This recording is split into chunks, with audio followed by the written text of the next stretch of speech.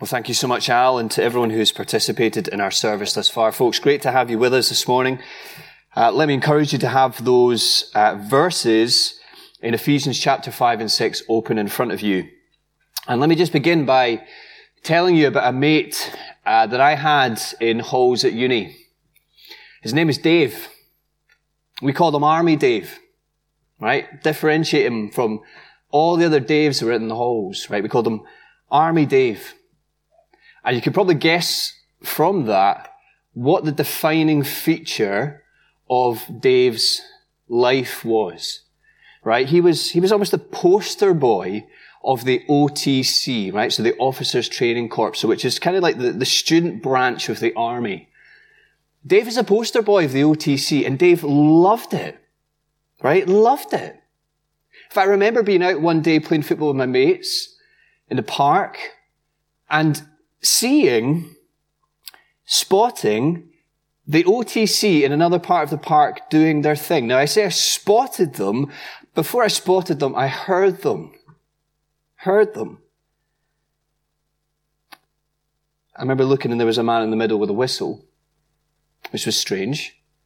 But what was even more strange is that these people were doing exactly what he was telling them to do, right? He would say jump and they'd jump. He would say march and they'd march. He would say drop and, give me 20 and down they'd go. And I remember looking at these guys thinking to myself, woof, that's pretty hardcore, isn't it? Here's the thing. To sign up to follow Jesus, to be his disciple, is to sign up for something way more hardcore than that. Right? To be a disciple is to sign your entire life over to Christ calling the shots. Right? And not just over part of your life, all of your life. And not just on one day of the week, but every day of the week. All of it. To have Christ call the shots. Now that's true individually. And it's true corporately for the church. And for us as a local church, as local believers called to, in our lives together, express and show the lordship of Jesus over every area of our lives. And we're going to see today, including those most personal of our relationships, that Jesus is King. Now, if you track back with me in the letter to chapter 1, verse 10. This is kind of like the theme sentence, if you like, that runs over the book of Ephesians. What God is doing in the world. His chapter 1, verse 10, his plan for the future to unite everything in heaven and on earth in Jesus Christ and Jesus as his risen King. The plan is to have everything under his lordship. That's the plan for the fullness of time. It's where the future's going. And as the church today, the call for us is to be a community where in our relationships with one another, we submit to Jesus Christ as he rules us through his words. Have Christ call the shots in our community. And so with Army Dave and all his wee hardcore mates in your minds, come with me to verse 21 of chapter 5, right? Which is the headline verse containing the headline verb of this whole little section. You ready for this? Come with me. Submitting to one another out of reverence for Christ. Now you catch that? What's the verb? Submitting. Right? And sometimes our headings in our Bibles, remember, they're not inspired. The word is, those headings are sometimes in the wrong place. This might be one of those examples where the divisions don't help us, because that word submitting goes with the section just before. Now, the Greek word there means to voluntarily put yourself under the control of another. Right? That's what it means to submit.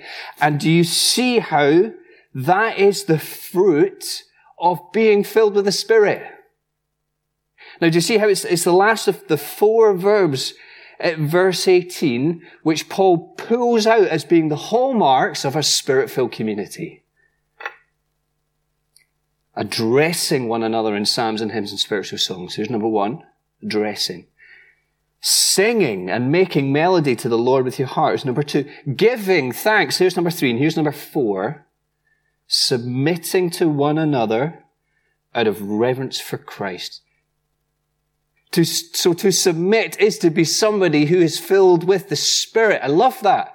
It's not in ecstatic things. It's in the nitty-gritty details of your life. Filled with the Spirit. So to submit to Jesus is to allow him to recalibrate how we think in terms of our relationships with one another. Right? So this is what we're going to see today. To have Jesus as the Lord of your life, to have him calling the shots, he's going to call you to be a different kind of wife. And he's going to call you to be a different kind of husband. And a different kind of young person. And a different kind of parent. And a different kind of slave. And a different kind of master. Now remember, all these relationships are going on in the one church, but most likely all of these relationships might be going on in the one home. And it's as if Jesus, as Paul is getting into picture, Jesus is walking up to the door of your home, and he's ringing the doorbell, ding dong, ding dong, and the call is to open the door and let him walk into your family life. Walk into your home. Let Christ call the shots in your lives. Now, let me just deal with Dumbo. Okay? Who is the elephant in the room of this section. Right? Always good to deal with Dumbo. And to acknowledge that this couldn't be any more countercultural. Right? You don't need me to tell you that. But we're just dealing with Dumbo. This couldn't be any more countercultural. In our day, this stuff about husbands and wives and family and work, it runs so deeply against the grain of how our society thinks and operates. But here's the thing that we need to appreciate. That what Paul writes here is equally as countercultural in his day. In fact, I would go so far as to say that this is revolutionary at the time of when he's writing. But we need to appreciate that the cultural pendulum, generally speaking, is on the other side. Right? To the one that we maybe find ourselves in today. So this Greco-Roman first century culture where this letter is written, the individuals who are considered lowest down the social ladder, women, children, and slaves. So notice with me who, when he addresses these 3 relationships, notice who he addresses first. Wives, children, and slaves. Do you see it? Do you see it? How countercultural that is. I've got lots of friends who've worked for big companies in their lives, right? Kind of Amazons, your direct line call centers, that kind of thing. And what they always said to me at the time was, when it comes to my work there, just a number. I'm just a number. And no one's asking me. No one cares if I'm there. No one's looking at what I'm doing. I'm just kind of caught up in the collective, right? Nobody cares. I love how Paul addresses wives, children, and slaves as individuals, right? It's almost as if he was here, if he was walking around this church, these churches this is written to, he'd be addressing them by name, right? To you, this is what it says. To you, this is what this says. See what it's saying. But do you see how Paul is, in doing this, he's bestowing on these individuals a real countercultural dignity. And he's massaging home the truth that we saw earlier in this letter, that they are all part of Jesus' one body. And together, in the way that they relate to one another, they are called to live in such a way that demonstrates to Ephesus that Jesus is Lord here. So, let's get into this, shall we? And first up, friends, we have got a Valentine's Day special. How about this? Look what he says, first of all. He goes for the marriage. See it? Let Christ call the shots in your marriage. Come with me to verse 32. I think this is key for us to see if we're to grasp what he's saying and we don't lapse into moralism. Okay? we need to see that as he talks and addresses and thinks about husbands and wives, that Paul has got the ultimate marriage in mind. Okay, the marriage between Christ the groom and the church, his bride. Now, do you see that? It's not our marriages down here. The reality, and that's a useful metaphor to call upon, it is completely the other way around. And this has always been God's created intention. I think that is why he quotes from Genesis 2 there. So this is God's design. This is what it's been all about Christ and the church. There's a much bigger game that you're playing in.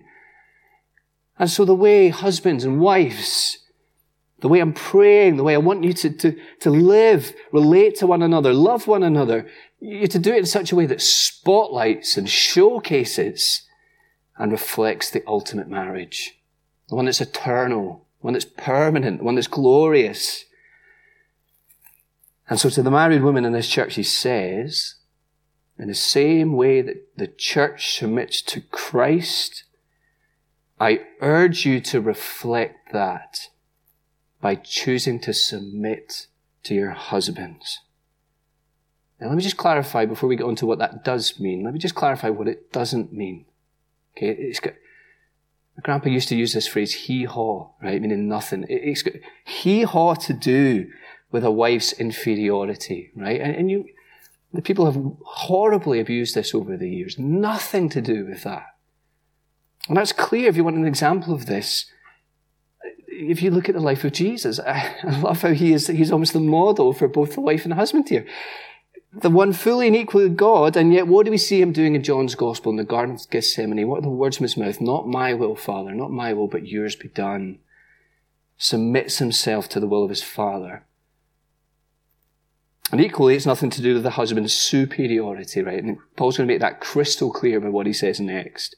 What this is husbands and wives both equally and wonderfully made in God's image and called to play their distinctive and complementary parts in showcasing the ultimate marriage.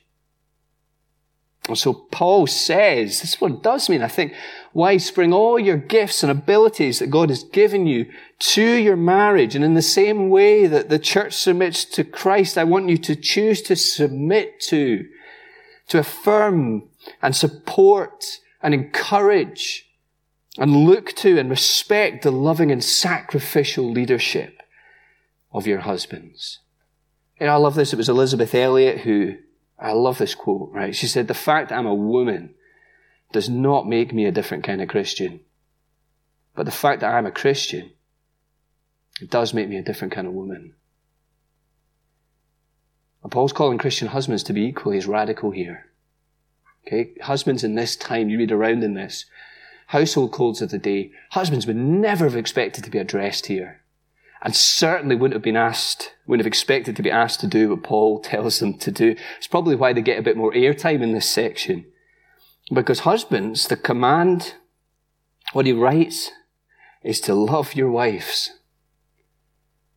And it's in the same way that Christ sacrificially loved and shed his blood on the cross to win, to redeem, to buy for himself his bride. That's how you're to do it.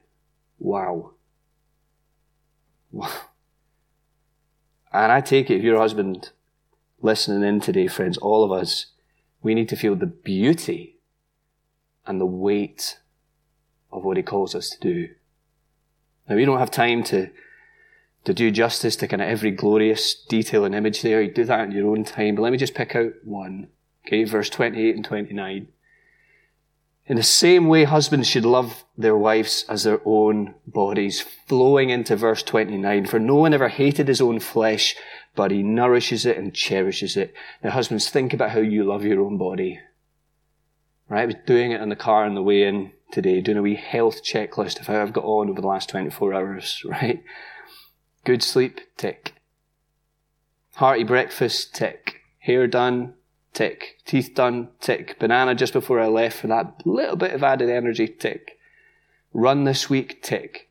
Tick, tick, tick, tick, tick. Friends, looking after my own body comes very naturally to me, and I'm sure I'm not the only one. Paul says that's how a Christian husband should love his wife. Which means, friends, that you husbands, listen to this. We stop what we're doing and we sacrifice time to listen to our wives. We stop what we're doing. We listen well. We stop what we're doing. We go out of our way to encourage her. We go the extra mile to care for her. And we make it our job to lead in such a way that we see her flourish in terms of being the person that God has made her to be. This is a call to sacrifice for the life of your wife. Husbands, love her like you do your own body. You know, I played a little game this week. It's called the Vanity Challenge. Okay, what I tried to do is every minute I spent looking in the mirror, I would try and spend a minute listening to and trying to act this out with Alex. And do you know what, friends? I failed miserably. Here is the call for the Christian husband, to love your wife. And you see how Paul is saying, husband and wife, as you do this together, you are displaying the ultimate marriage. The ultimate marriage. And it's so important that we've got that ultimate marriage in mind, because if we look for satisfaction, whoever we are watching this today, we look for satisfaction in a marriage relationship, then we're in for a massive fall. Now, one of the most popular Christmas films of the last 20 years, and some of you love this, it's called Love Actually, right? And it contains one of the most cheesy rom-com lines. And Hollywood loves it, okay? And it's when the character played by Andrew Lincoln, some of you will know this scene, he's there, he's standing in the freezing cold, he's pretending to be a carol singer, he's at the door, and the character played by Keira Knightley is looking at him, and he's holding up signs, right? And one of the signs he holds up, and this is the scene, and it says, "To me, you are perfect." There's the sign. Now let me just give you 5 seconds to have a little moment thinking about that, and enjoying that. And then let me burst the bubble. Friends, do not buy the lie that any person can complete you. Okay, it's absolute nonsense. You know, I'm so conscious that for some of us watching this today, your experience of marriage will have been so painfully the opposite of what Paul outlines here. And maybe you're watching this and maybe you're struggling in your marriage.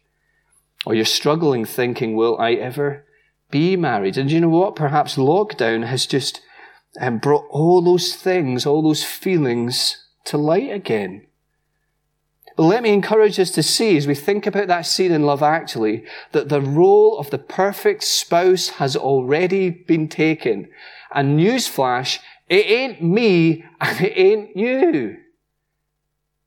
Friends, we need to look to Jesus Christ. Whoever you are here today, if your trust is in Him, would you know that you are in on and will one day be gloriously and fully part of the ultimate marriage. And I love this. This is one of the things that drew me to Jesus when I read about Him in the Gospels for the first time when I was young.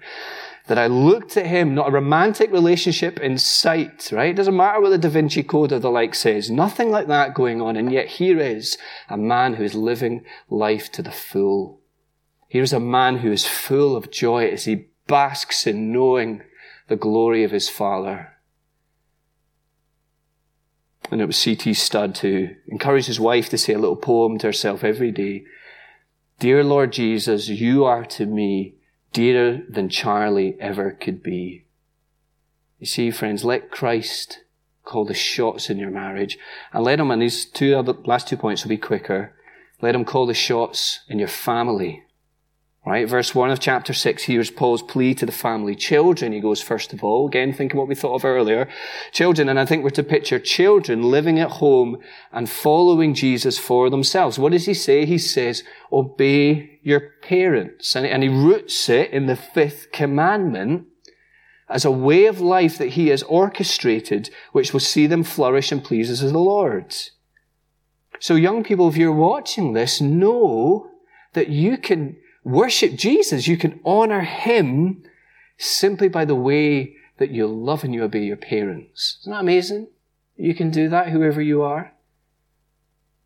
And fathers, verse 4, I take it speaking to them is the one that he wants to take the sacrificial and loving lead in the home, because if you read around in this one, men in this culture have a habit of being domineering. Paul says, do not provoke your children or discourage them because you've put heavy burdens and expectations on them, but rather encourage and love and nurture and instruct and pray for and invest in and get to know your children. And the challenge is, parents watching this today, do we love our children like this? I'll tell you the little challenge in my heart over the last season.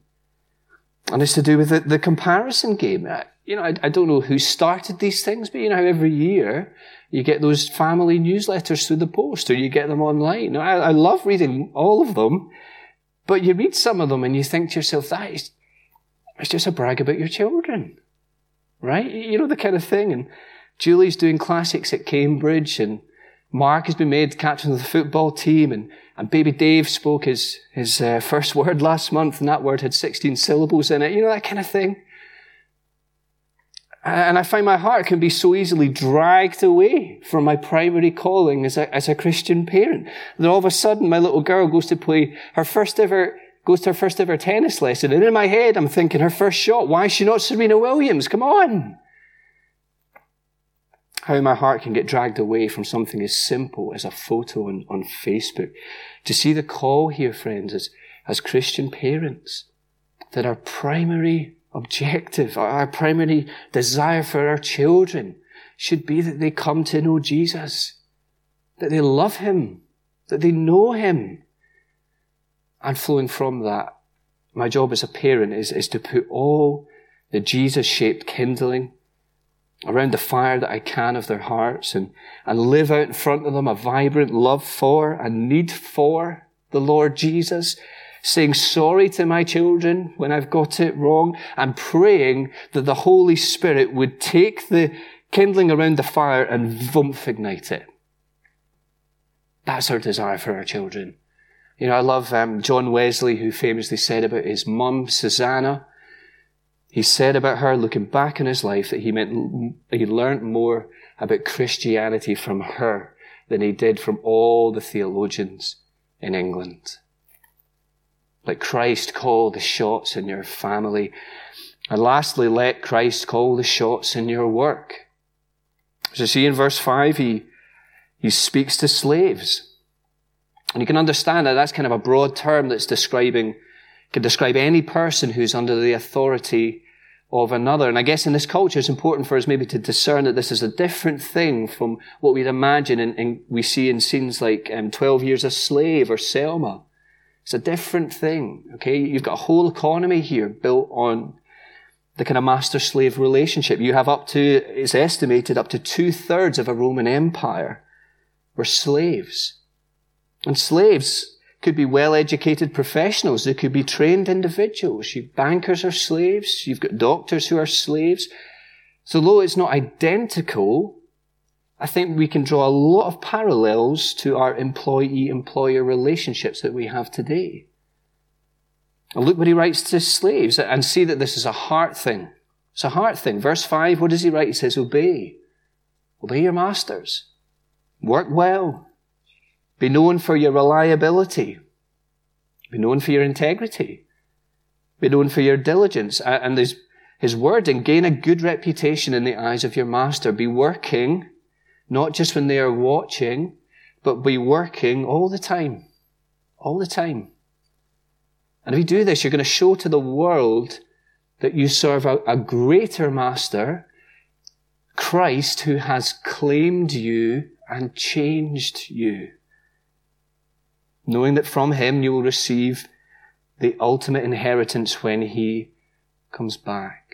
A question to ask at this point, isn't it, is, friends, as we think about our jobs, what it is we do with our lives, those kind of employee-employer relationships, wherever you happen to fall in that, do people at work know and do they see it in us that we serve a higher master? You know, I love was reading with my kids the other day about Johann Sebastian Bach and how he signed off every bit of music that he wrote with the letters SDG, Sol de Gloria, to God be the glory. That's why he was working, not for Pay, not for the plaudits he was writing, composing for the glory of God. Take that with you this week. SDG, SDG. Right? As you send that email that nobody will see, SDG. Right? As you're in the hospital, SDG. All these things. To God be the glory. Christ has changed how you understand what you do in your work. Right, into masters, he says, verse 9, he says, remember that Christ is your master too, and you need to treat your slaves well. I love it. Back in 2015, the online magazine 24/7 Wall Street, it published a list of the top 10 companies in America to work for, and the only restaurant that made it in there was Chick-fil-A. Right? Many of you might know that that's a restaurant run by evangelical Christians, and they've got a reputation for paying well, for listening to what their employees are saying, to have a bit of flexibility in terms of work-life balance. And because of that, people love working there. They love working there. So friends, let Christ call the shots in your work. And how different, friends, this community then that Paul is describing, how different then it's going to look to the watching world. This is a place where Jesus rules. And this is a place where he is transforming our relationships. And the whole goal of our relationships is to glorify him. Just as we close, let me just give you two thoughts that have been in my mind as I've been praying about this week. Two thoughts for you, and I'll give you two song lyrics as well. Okay? Here's thought number one and song number one. It's a song that I used to listen to a lot when I was growing up. My dad used to love it on the radio, right? And it was called Ooh La La by the Faces. Some of you won't have a clue what I'm talking about. Some of you will love it. Okay, but you can Google it afterwards. The chorus went, I wish that I knew what I know now when I was younger. Right? I wish that I knew what I know now when I was younger. Here's what I know now. Right? Having done this work thing, marriage thing, parenting thing for a little season of my life now, nothing has revealed my own sinful heart and my need for God's gracious help quite like marriage, parenthood, and work. Right? And maybe I take it, friends, all of us are going to respond to this like that.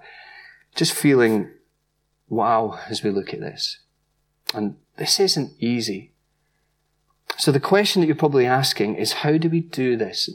Now, do you see that the answer here is not to roll up our sleeves, right? That might work for a day or two, but it's certainly not going to last long. It's not going to result in transformative change, right? The answer is not roll up our sleeves. The answer is to get on our knees. And remember that this word submitting is the work of the Holy Spirit in our lives. This is the fruit of his work. And this is the Spirit given as a good gift to all of God's children. The Spirit who is called the Helper. Friends, I take it if we want to see light in our marriages, in our families, in our work, we see the light as we come closer to the flame of Jesus Christ. He's given us the Holy Spirit, and he's given us one another to help.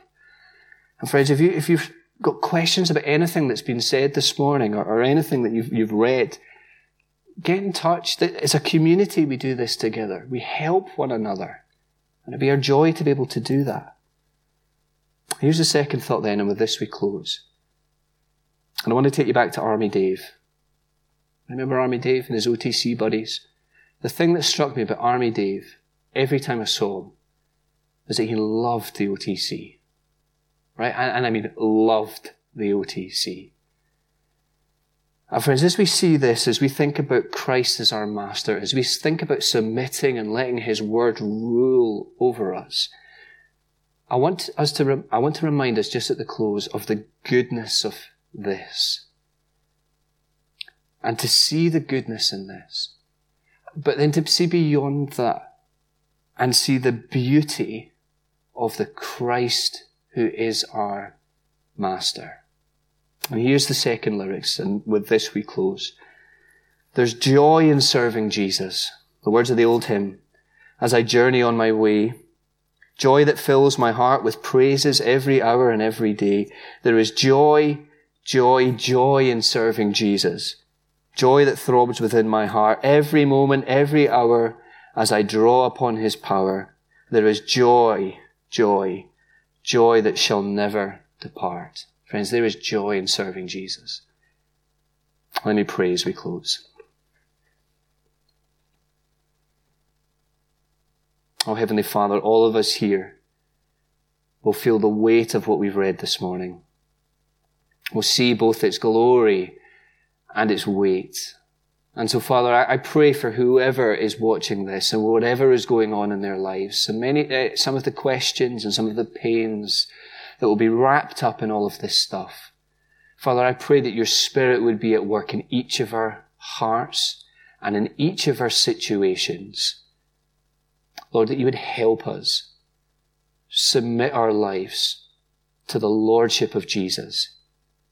And we thank you, Father, that there is none like him. And so, Father, we pray for your help this week as we seek to put this into action. In Jesus' precious name we pray. Amen.